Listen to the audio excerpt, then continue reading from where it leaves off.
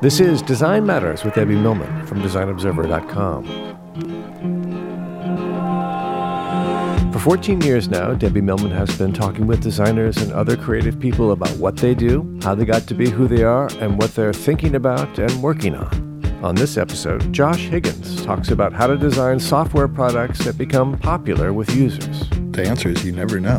You really don't know until you do a lot of research and ultimately you go with your gut. Here's Debbie. I'd like to thank two of the patrons that help make Design Matters possible. Is your team designing an app from scratch? Rethinking the look and feel of your brand? Maybe taking on something massive like transforming your brand's entire customer journey? Well, don't do it the old way, passing numberless one-off comps through endless emails. Instead, do it all in one place. Do it in Adobe XD, now for free with the new starter plan. Adobe XD combines the ability to both design, prototype, and share in a single solution. Its combination of creativity and productivity lets your teams eliminate bottlenecks and simplify workflows. They can now create an interactive prototype and then share it with teammates and reviewers in a single place. It keeps up with today's creative demands by letting your team work when and where they want across Windows, iOS, the web, and more. Adobe XD has helped big brands change the way they create and review prototypes at a large scale. So don't do it the old way. Use Adobe XD, the design platform for the future, available today for free. For more information, visit xd.adobe.com today. Wix.com puts the creative power of building dynamic websites back into the hands of designers. As anyone who has spent time in a WYSIWYG platform knows, what you see isn't necessarily always what you get. On the flip side, for some, it's far too easy to get lost in code and lose the forest for the trees. Wix.com allows you to find your own personal sweet spot and take control of your site with their drag-and-drop editor, hundreds of advanced design features such as Retina-ready image galleries, custom font sets, HD video and parallax scrolling effects, and even serverless, hassle-free coding for robust websites and applications. With Wix.com, you have total control of your web design like never before. So join Wix's brilliant community of designers, artists, and creatives at large around the world for free and ask yourself, what will you create today? Josh Higgins is the Executive Creative Director for Virtual and Augmented Reality Products and Hardware at Facebook. Before Facebook, he was design director for President Barack Obama's 2012 campaign. If that seems like a major career leap from presidential politics to social media giant, just you wait. Before he got into design, Josh was a musician. For over a decade, he performed and recorded with the band Fluff. In other words, Josh is a Renaissance man, and he's also a really interesting guy. Josh Higgins, welcome to Design Matters. Hi, Debbie. It's really great to have you here at long last. I can't tell you how excited I am to be here. Good. Well, let's see once I ask you all the questions I got for you. Okay. So, Josh, I understand that Facebook will do laundry for you, but your wife won't let you bring yours to the office. She doesn't want you to be that guy. So who's that guy? That's true. Facebook affords the employees like many wonderful perks, that being one of them. So they wash your underwear. If you need. If you let them. Yeah, if you need, they do. But yeah, I took my laundry in once thinking I was doing my wife a favor, and actually I offended her by taking it in. So I don't do that anymore, although they do dry cleaning as well. They help us with that, and so that's okay. that's within the limits. She let you do that? Yes. Okay, good. You grew up in Southern California.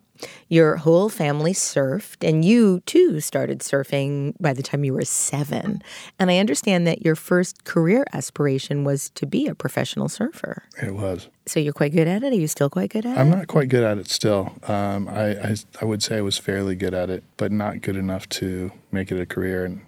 And thankfully, I realized that early on. Your parents divorced when you were 3. I understand that your dad was one of the first 2 actors Howard Hughes signed to his production company. Wow. Yes. Yes, he was. So tell us a little bit about him and his career and how that impacted you. Yeah. So the story I've been told by my mom is that my mom was a model for Saks Fifth Avenue, and my dad was there and went on a date. Their first date was on John Wayne's plane to a party here in New York. So yeah, most of my dad had retired by the time I could really understand what it was he did. But he did show me many photos of me on Robert Redford's lap as a child. There was one picture I remember in particular where Robert Redford was in the bushes, a little bit inebriated, and I was sitting on him. Now, I read that your dad used to bring you to fancy dinners in a little tux, and that's where you got your impeccable manners that you're known for, which are perhaps a bit of an anomaly in the world of punk rock. I learned early on how important they were. He was very, very adamant about being a gentleman. I think early on I saw what sort of reaction people had when you were a gentleman, and it was like great positive feedback. And Are you sure it wasn't because they were enamored by a little boy wearing a tuxedo? Maybe. And the picture of you and Robert Redford where you're sitting on him, is that in a tuxedo? Are you both in tuxedos? No, I think it was in some bad 70s gear that my mom put me in, but... Now, your mom got remarried when you were 4 or 5, and you didn't get along with your stepdad. You were very angry growing up, and following years of therapy, you've said, and I didn't speak to your therapist, so I don't want you to think there's any violation of any HIPAA laws here. But following years of therapy, you said it was because you were sad that your parents weren't together anymore. Did that anger play out as you were growing up? Yeah, it was funny. I never realized until I started going to therapy why I was so angry. When I was introduced to punk rock, the energy and angst and anger that you could sort of release was what drew it to me. And I never thought of myself as an angry sort of person before that. And then it all sort of came out. And when I got into therapy, I remember being told that, oh, he's just like he's a bad boy. Or I used to, when I was 3, my parents first divorced, I used to like bite people, and I was just acting out. My therapist reminded me, no, you were probably upset, and so people thought you were just a bad boy, but you're actually just in a reaction. So I started, when I got older, I started putting it all together that the punk rock was like another outlet for that. So it helped you heal in a lot of ways. It really did help me heal, and I found this community of people that were either from a similar background or something else really made them angry in their lives as well. One of the first albums you ever purchased was a Minor Threat record. So can you talk a little bit about that? You're smiling, so there's a story there. I love these questions. These are amazing. I went, my friend of mine, Jim Brown, came back from England. I guess it was the very early 80s. And when he left, he was this sort of normal surfer like myself. And he came back and he had spiked hair. He had these shoes called creepers on. He had safety pin in his ear. And I was like, what the hell happened? And he was the one that turned me on to punk rock originally. And he said, we need to take you record store shopping, because the only record I had at that time was, I think, Van Halen, Boston. Those are all good albums. They're all good albums. Would you remember what your first album purchase ever was? Yeah, it was Boston. It was? It was Boston. The More Than a Feeling Boston, the one that Paula Scher did. That was it. Yeah, she hates that album cover, and I don't understand why. It is just great album cover. I think that's why I bought it, actually. I didn't know the band. Yeah, so he said, we need to take you record store shopping. And I went into this record store, a very small store, and they carried like all punk rock stuff in San Diego. And I saw the Minor Threat records, a very simple black and white record, and it has the picture of it has a bunch of sheep on the front, and one of the sheep is black, and it's walking away from the flock, and it says "Out of Step." And I was like, wow. I just related to it, and he told me that was a great record. So I bought it for the cover, I remember, and then ended up, they're still one of my favorite bands to this day. One of the punk bands that I first bought an album of or by because of the cover was Flipper. Remember Flipper? Yeah, Generic Flipper with the greatest logo of all time. The fish with the cross eye is just, I think, one of the greatest albums of all time. That's amazing. Yeah, I had no idea. So good. Yeah. Oh, I got some range, Josh. You're looking at me like I thought you would be into Olivia Newton-John. No, I didn't which think I am that, actually, but I just didn't think Flipper. So is at this point in your life, after going record store shopping and discovering Minor Threat, did you start to think at that point of shifting your career goals from surfer to musician? Yeah, I'd always played music. My parents were very encouraging of that, and I always had guitars. I remember my parents bought me this really small practice amp for electric guitar, and I said, well, I want something bigger than that. This is not loud enough. And my mom said, there's no way. And so I went out to a pawn shop, and I bought one and snuck it in while she was at work and put it in my bedroom. Awesome. And I don't know how I thought I was going to get away with that. But yeah, I'd always played music and surfed. And then when I realized that surfing wasn't going to be my career, I started really heavily focusing on music. And in middle school, you began playing in bands. Did you start straight away with punk music, or did you start with something else? Yeah, I started straight away with punk music. It was probably the easiest thing to get into. And I read that you could often be found at Kinko's chopping up type and enlarging photos for your band's flyers.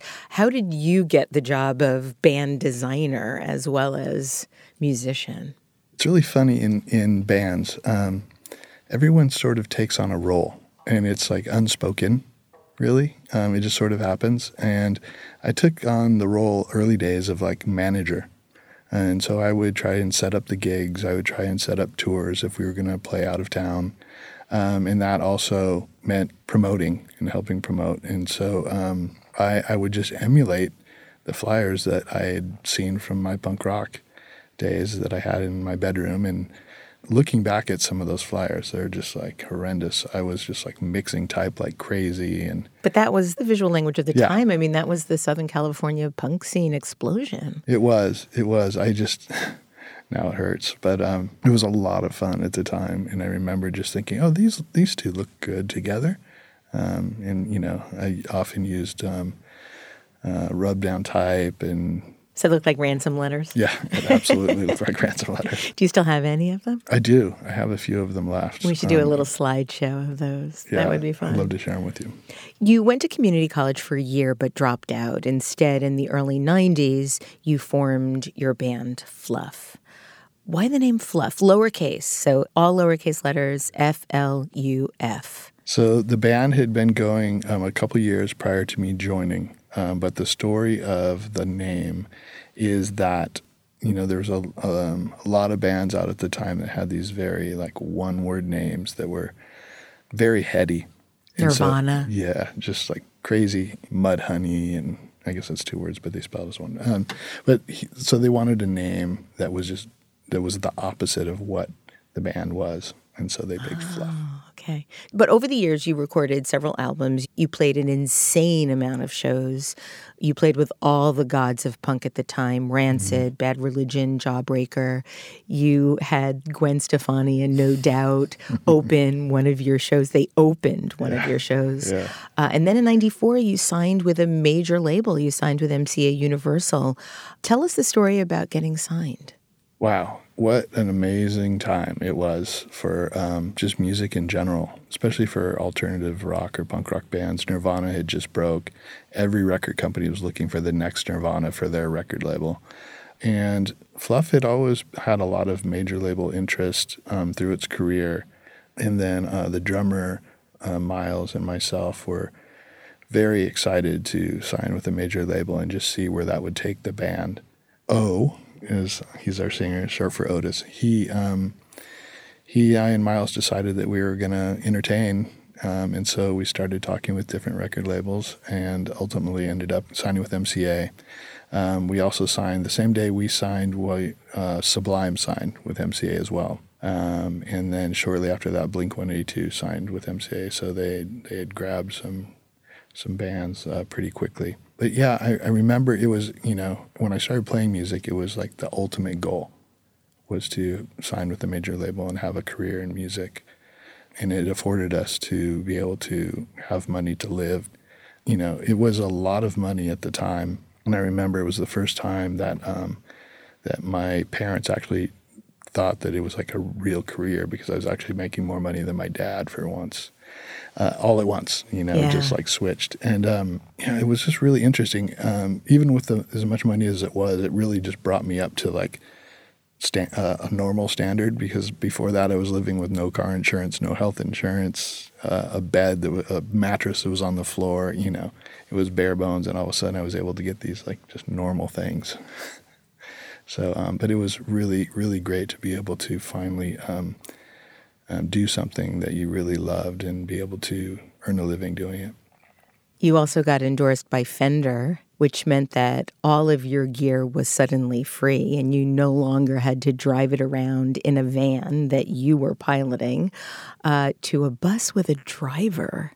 What was that? Must have been so heady. Did you feel like a rock star? Yeah. I mean, literally and figuratively. I was just, I kept just being so thankful for everything that was happening at the time, and just going, wow, I can't believe this happened. And then it was actually like during our first or second Warped Tour, I actually had my first panic attack.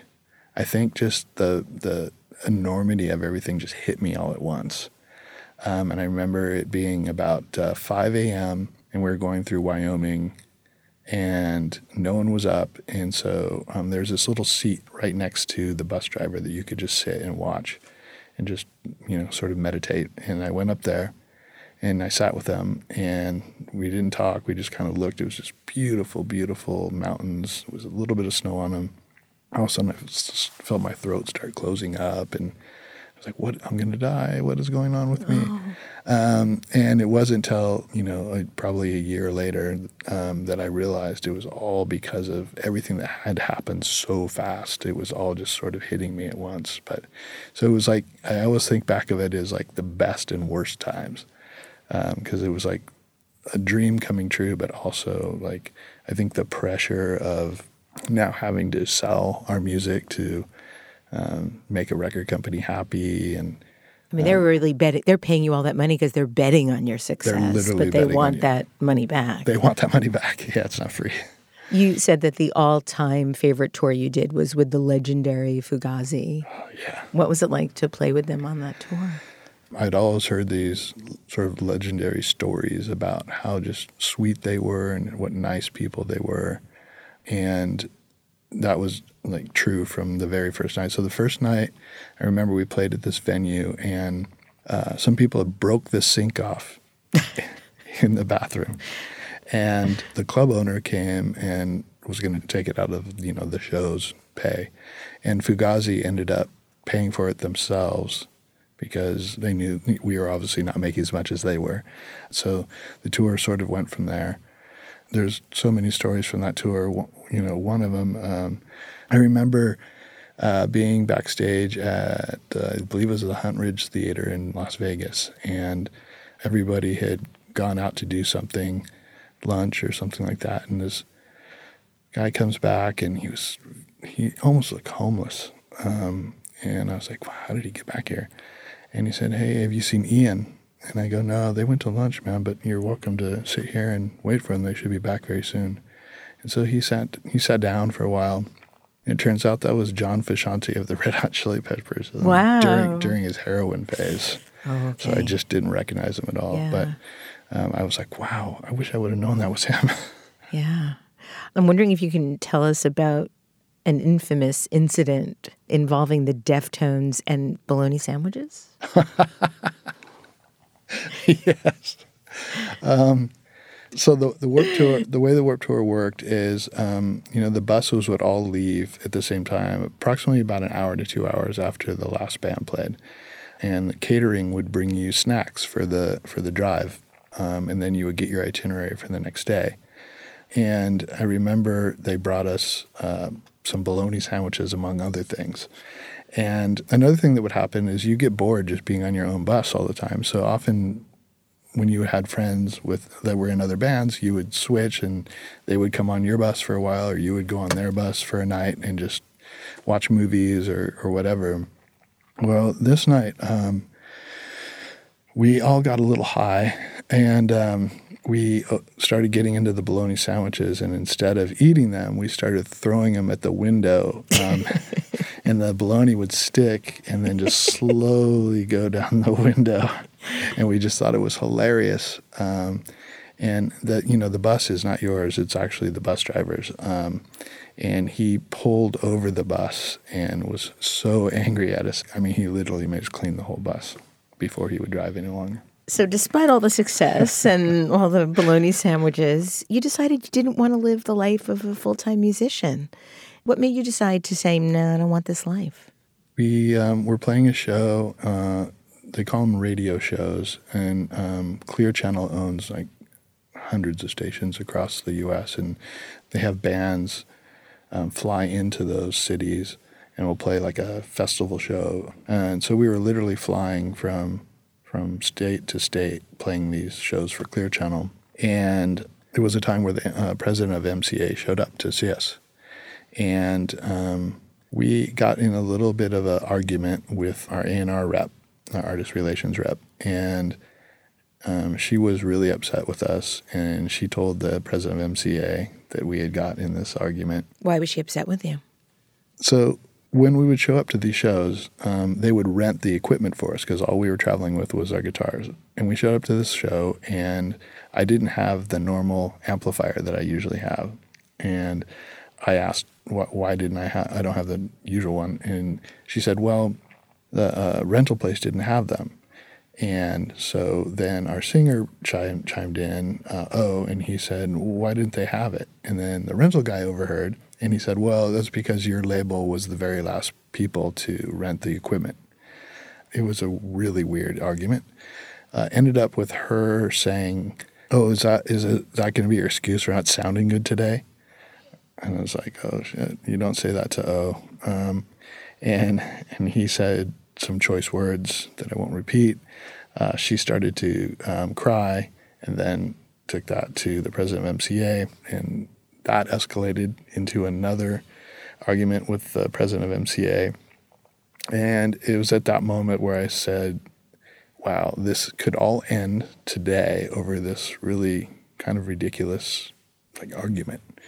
And I just figured, I knew I was getting older. It was a bunch of combination of things. I was getting older. I was sort of getting tired of traveling. I still love music to this day, but I just knew that it's going to be a really hard career if I was to continue for the foreseeable future. So that was sort of the defining moment. That there was others, but I think that was because we actually ended up putting out another record after that. But I remember that being the one where I was like, wow, this is all so fragile. Yeah. You're basically in a small business with two other guys whom I love to death. O is still one of my best friends to this day. But at any moment, it's like any relationship. It could just end. And then your career is done. That was very sort of the thing that I kept thinking about. You decided at that point to go back to school, and you enrolled at San Diego City College to study graphic design. Yes. Why on earth did you pick graphic design? So Otis, in the band, he designed all our first records, and I was always just really enamored with him and his skills. He was such a great designer. He's a photographer. He's really a Renaissance man as well, and that piqued my interest. And then a friend of mine, Jill, had just graduated from City College, and she's the one that said, "Hey, I think you would like graphic design." And I literally said to her, "What is that?" and she mentioned, "Well, remember the Flyers?" And I, "Wow, you can make a living at that?" She goes, "Not exactly." About as good as an unknown band. Not exactly. But she told me I had to meet this woman, Candace Lopez, who ran the department there. And I did, and Candace completely changed my life. And she recalls you being really, really talented right from the start. But you've said that you didn't have the same confidence that she did in you. What were you envisioning at that time? What did you think your possibilities were?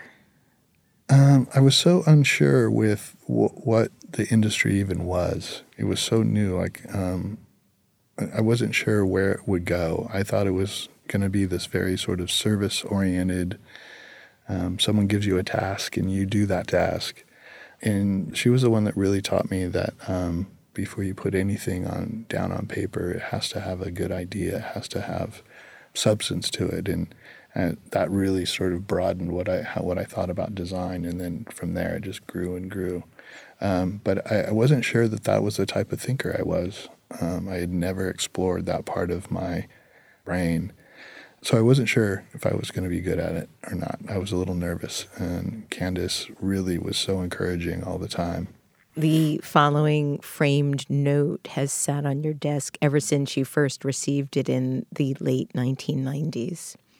Dear Josh, I truly enjoyed meeting you.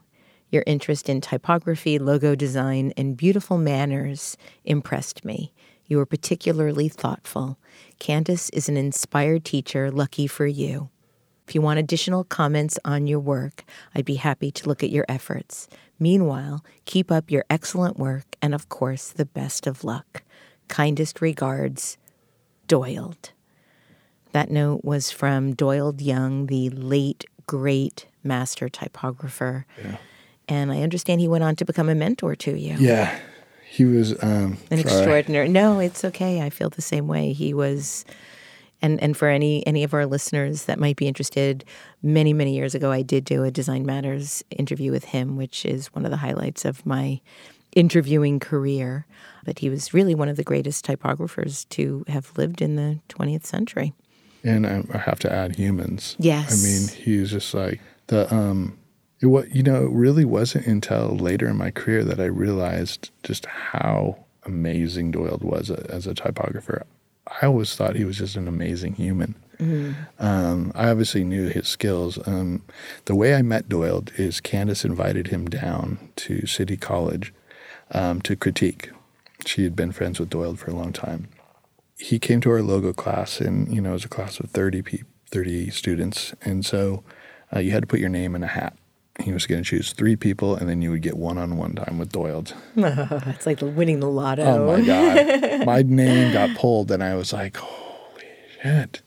And that's I received that note after that meeting, my first meeting with Doyled, and I remember I spent a whole weekend, probably at least 20 hours on this logo. What was the logo for? It was a fake hotel called King Plaza. Right.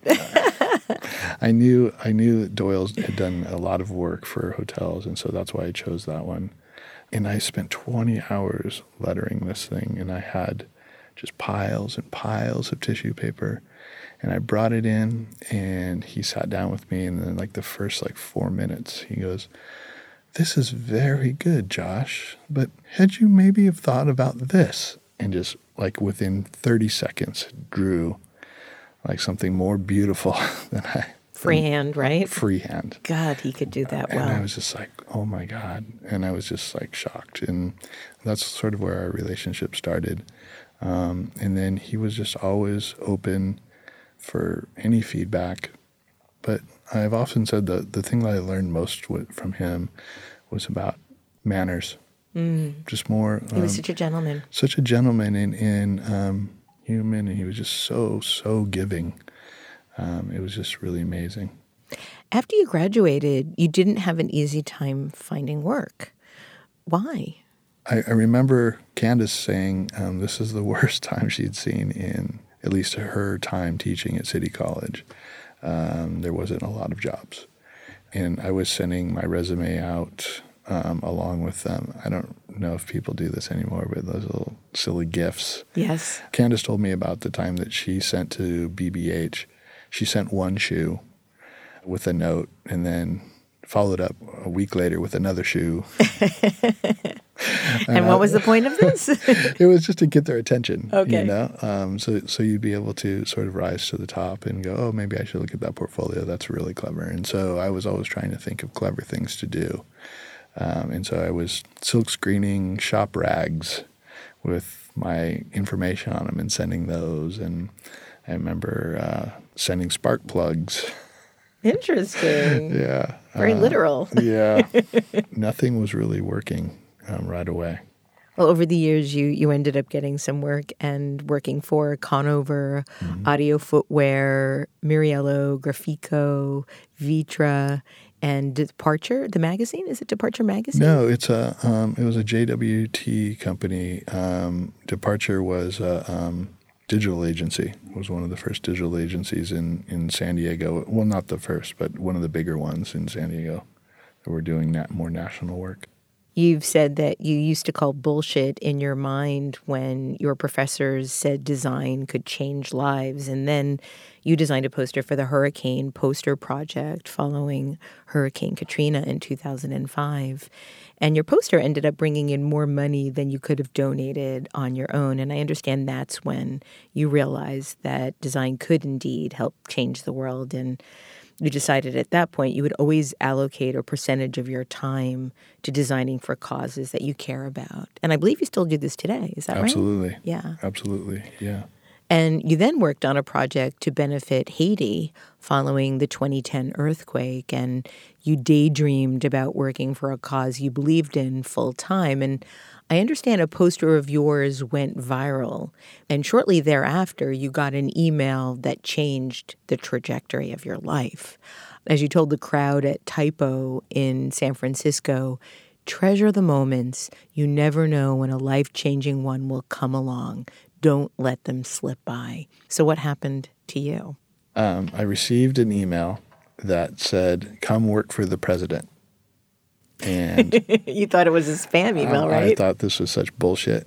And I had a friend of mine trace it back I wanted to see what server it was coming from. Right. Because I was like, this is a great punk. He said, no, that's coming from the Obama servers. And I said, I'm still suspect. So I just replied, sounds interesting.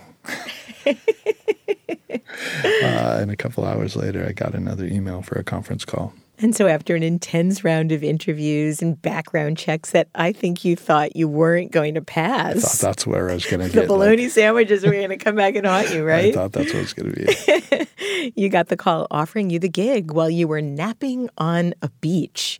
And you answered half asleep. They offered you the job, and you asked if you could call them back, playing hard to get, Mr. Higgins. Now, you weren't entirely sure you were all the way awake, so you didn't want to respond like half sleepy. Yes.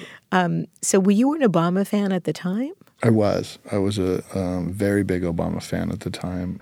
Shepard Fairey got me really interested in Obama in 2007. Because of his poster or because of conversations you had with Shep? Both. Okay. Both. His enthusiasm got me to really check out what was going on with Obama. And so, I was swept up with the whole wave and did a poster for his campaign in 2007.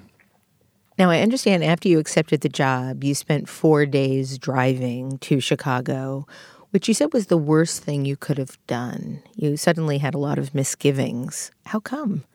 You have a lot of time to think during those 4 days. But what could have gone wrong? I mean, you're going to work for the president. How could that possibly be bad? I just started thinking of all these things, all these questions I should have asked before I accepted the job. Like what? Give us one. What does the team look like? Okay, so really important questions. I didn't get into, I was just so blown away that I was going to work for the president that I kind of said, fuck it, I'm just going to do this. And then when you have time to really think about it, that's when I started thinking, wow, did I just do something really stupid? And one of the things I thought about was like, what if I meet the president and he's not who I think he is? That was one of the biggest things. It's going to be really hard to get through this if he's not the human that I think he is. Did that ever happen? Yeah. He's definitely the human you think he is. He's just a wonderful man. And yeah, just amazing. What was it like to be taking design direction from the president? Well, luckily he wasn't. I didn't have to I didn't talk to him directly about design direction. Although he would send emails when his site went up. He was very excited on how that looked, and he sent us an email saying, "Congratulations, this is great." But most of the time it was working with Jim Messina and David Axelrod in the White House. And Teddy Goff, my director. They were the ones giving most of the creative feedback. You updated the Obama logo. You designed a slew of websites. You redesigned virtually everything under the sun to represent the campaign. And your time there was really intense. You worked 7 days a week, 16-hour sprints every day. And when asked about the secret to success, you've said it's super simple. There is no certain path you can take to be successful. Whatever the path is, you just have to work your ass off. And I kind of love that because I think everybody really wants things to happen really fast now, and just by the sheer virtue of wanting it. Can you talk about one or two sort of peak moments for you during that time? Mm-hmm. A couple of them were things that I didn't really have anything to do with me really, but they were just things that were just like, I can't believe I'm here when this is happening. It was more around when the president came out about gay marriage and the repeal of Don't Ask, Don't Tell. That was just like the energy when that went down was just amazing. Another one was ending the war in Iraq. We spoke with the White House every morning at 10 a.m. On a call. And it was just to sort of align messaging and different things like that. And I remember hearing that the war in Iraq was going to be wound down. And I was just like, wow, this is amazing. I can't believe this is going to happen finally, you know. I think a third was Candace Lopez, my professor from City College, came and visited me, and I was able to show her the campaign. I think that was really special for me because she is someone who completely changed my life, and to be able to sort of show her a little bit about how that has developed was really special. After President Obama's victory, you went home from Chicago and you got a call from Facebook, another phone call that changed your life. Yeah. They were interested in your joining the company. Everyone seems to have an opinion now about Facebook, informed or not. What did you think of Facebook at the time? Did you even have a Facebook account? I did have a Facebook account, but I was not very active on it. I really had no idea what I would do at Facebook when they first called. You joined and led a team responsible for Facebook's identity design, marketing pages, environmental design, films, company culture. So I guess I'll ask you the same question I asked about President Obama. What was it like taking design direction from Mark Zuckerberg? It's actually awesome. In what way? Talk about it. He's so curious. I think that's the right word, curious. I remember when we were redesigning the Facebook logo, he took a lot of interest in it, which I was really, really excited that he did, and asked some really great questions and gave some really great feedback. And some of the questions were really, really pretty intricate questions on, why did the C and the E interact in the way that they were. And I was like, wow, he's really noticing some things that most people probably just take for granted. So it was a really awesome experience. You then went on to help build the factory at Facebook, which was dubbed a group of artists, engineers, designers, misfits, writers, filmmakers, producers, strategists, and people you'd want in your lifeboat. So can you? I know that there's a lot you can't talk about, but what can you share about the kind of work you were doing on that team? Yeah, the factory, one of the first things that we worked on was the personalized video program. was one. So, and you had something to do with birthday videos too, Yeah, right? We owe that one to you. Yeah. I just had a birthday, so thanks. Yeah. I felt very loved. Awesome. Yeah, myself and two other creatives were the first that worked on that. Redesigned the Facebook logo. Just the small stuff. Yeah, identities for other teams, Facebook campaigns, so both out-of-home campaigns as well as TV. Yeah, it was a very wide range of brand and marketing for Facebook Incorporated, so at an Inc. level. And then we did a lot of work for the products as well, so groups and events and things like that, they all are separate products within Facebook. Today, you're the executive creative director for VR and AR, virtual reality and augmented reality at Facebook. Why the move to AR and VR, and what kind of future do you see us humans having with these different kinds of realities? Yeah, so one thing I realized about myself is that I love challenges and I love being in uncomfortable places. Really? Yeah. You'll have to teach me that. You have to teach me that talent. I like being put into two things that I have to sort of figure out. And that seemed like one I didn't know much about. Building 8 was a new venture for Facebook. And why is it called Building 8? Because there is no Building 8. It's a secretive group within Facebook. Very Twilight Zone. I like it. And so it was started by this woman, Regina Dugan, and she was very interested in how Building 8 would be sort of represented both graphically and sort of the vibe of Building 8. She felt that was really important. I was like, wow, this is amazing. This brilliant woman, she ran DARPA before coming to Facebook. And I was like, this brilliant woman is so interested in like the branding of this group. This is amazing. It's a good sign. Great sign. And I started working with her on the identity of Building 8. And that turned into just a really great friendship. And so I went over and started helping her build the creative team there for Facebook. So let's talk about Portal. Yeah.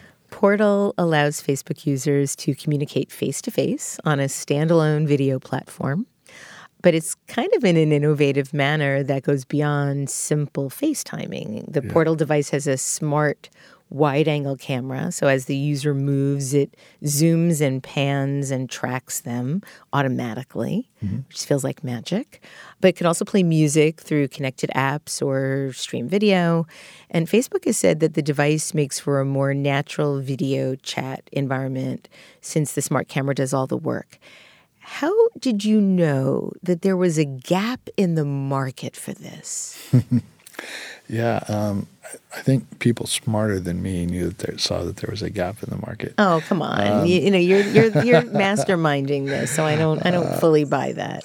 I think if you've ever done video chat, it's like very difficult because especially if you're doing it with lots of kids, totally. Like I do it with my niece and nephew, and like I'm ending up talking to them but don't even see their faces. Yeah, because they're off exactly, camera. Yeah. The other day, I was video chatting my sister-in-law.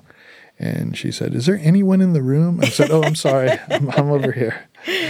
So Portal helps to make it feel like you're in the same room, and it's really, I think it's an amazing product myself. I'm really proud of it, and I'm really proud of the team. How do you decide at which pace you introduce more and more innovative technology? It feels like it's sort of like playing a bit of psychology for what consumers are ready for or what they're not ready for. I mean, I'm thinking back to things like, what was that called? That device before the Newton, yeah. one of Apple's few failures. How do you know when the culture is ready for something like this? I think the answer is you never know. You really don't know until you do a lot of research, you do a lot of talking with folks, and ultimately you go with your gut. Really? A lot of times on it. It's informed by a lot, but I've had someone who's a veteran of shipping hardware on the team tell me that, some of the best things that he's worked on didn't do well, and then other ones that he thought were just so did really great. So it's like timing and Russian roulette. It's same with software too. You think about all the apps that go out in the world every day, and it's random which ones hit. I think it's a combination of what's happening in society. For instance, all the ephemeral sharing that happens of pictures and things like that. I think years ago that might not have been something that people did. And now it's huge. Yeah. So if somebody had come to me with the idea of Instagram and wanted to know what I would have thought about it, I would have been like, what?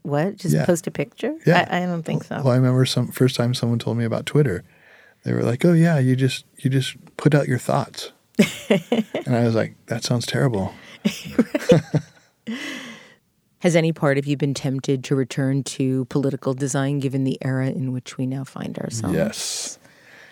If our friend Beto runs, he'll be hearing from me. Let's hope he's listening. I'm wondering what you'd do or how you'd feel if Donald Trump was as big a Facebook power user as he is with Twitter. Yeah, I'd be disappointed. But the platform is for all voices. It was made for that. So I think that's sort of the beauty of Facebook, is that it is there for everyone. Well, speaking of social media, in 2012, you mused on Twitter that even though you hadn't been on a skateboard in 15 years, you still see a good spot and ponder how you'd skate it. Still the case? 6 years later? Yeah, I was walking around New York just going, that looks really skatable. Where's your board?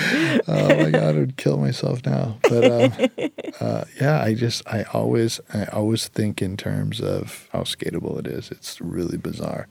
And I have sort of daydreams in my head of what it would be like and the feeling of it under my feet if I were to do it. It's something I think about that with waves as well. When I see a good wave, I think the same thing. Josh, my last question is this. You've written that you've realized you have to play music or life is just off. So how are you managing that these days? What kind of music are you still playing? Any place we might be able to see you? Only if you come into my living room about 5:30 when I come home from work and my son grabs my arm and pulls me to the guitar and says, "Guitar, guitar." I play for him. How old is he? He's 2.5. So I play for him. Punk music? Yeah. Oh yeah. Yeah. We play punk music, and I have some videos of him dancing to Jawbreaker when I play that, which is just like one of my favorite things ever. But he's really moved by music, which is I don't know if that's true of all kids. I only have one, so. But anytime I put on music, he's really moved by it, and it's like one of the greatest things I've ever seen. Josh, thank you so much for making the world so much more interesting. And thank you for joining me today on Design Matters. Thank you so much for having me, Debbie. I really appreciate it. You can find out more about Josh Higgins on joshhiggins.com. This is the 14th year I've been doing Design Matters, and I'd like to thank you for listening. And remember, we can talk about making a difference, we could make a difference, or we can do both. I'm Debbie Millman, and I look forward to talking with you again soon. For more information about Design Matters or to subscribe to our newsletter, go to debbiemillman.com. If you love this podcast, please consider contributing to our DRIP Kickstarter community. Members get early access to the podcast, transcripts of every interview, invitations to live interviews, Q&A sessions with guests, and a brand new annual magazine. You can learn more about this at d.rip/Debbie/Millman. That's d.rip/Debbie-Millman. And if you really like this podcast, please write a review in the iTunes store and link to the podcast on social media. Design Matters is produced by Curtis Fox Productions. The show is published exclusively by DesignObserver.com and recorded at the School of Visual Arts Masters in Branding program in New York City. The editor-in-chief of Design Matters Media is Zachary Pettit, and the art director is Emily Weiland. Generous support for Design Matters Media is provided by Adobe XD and Wix.com.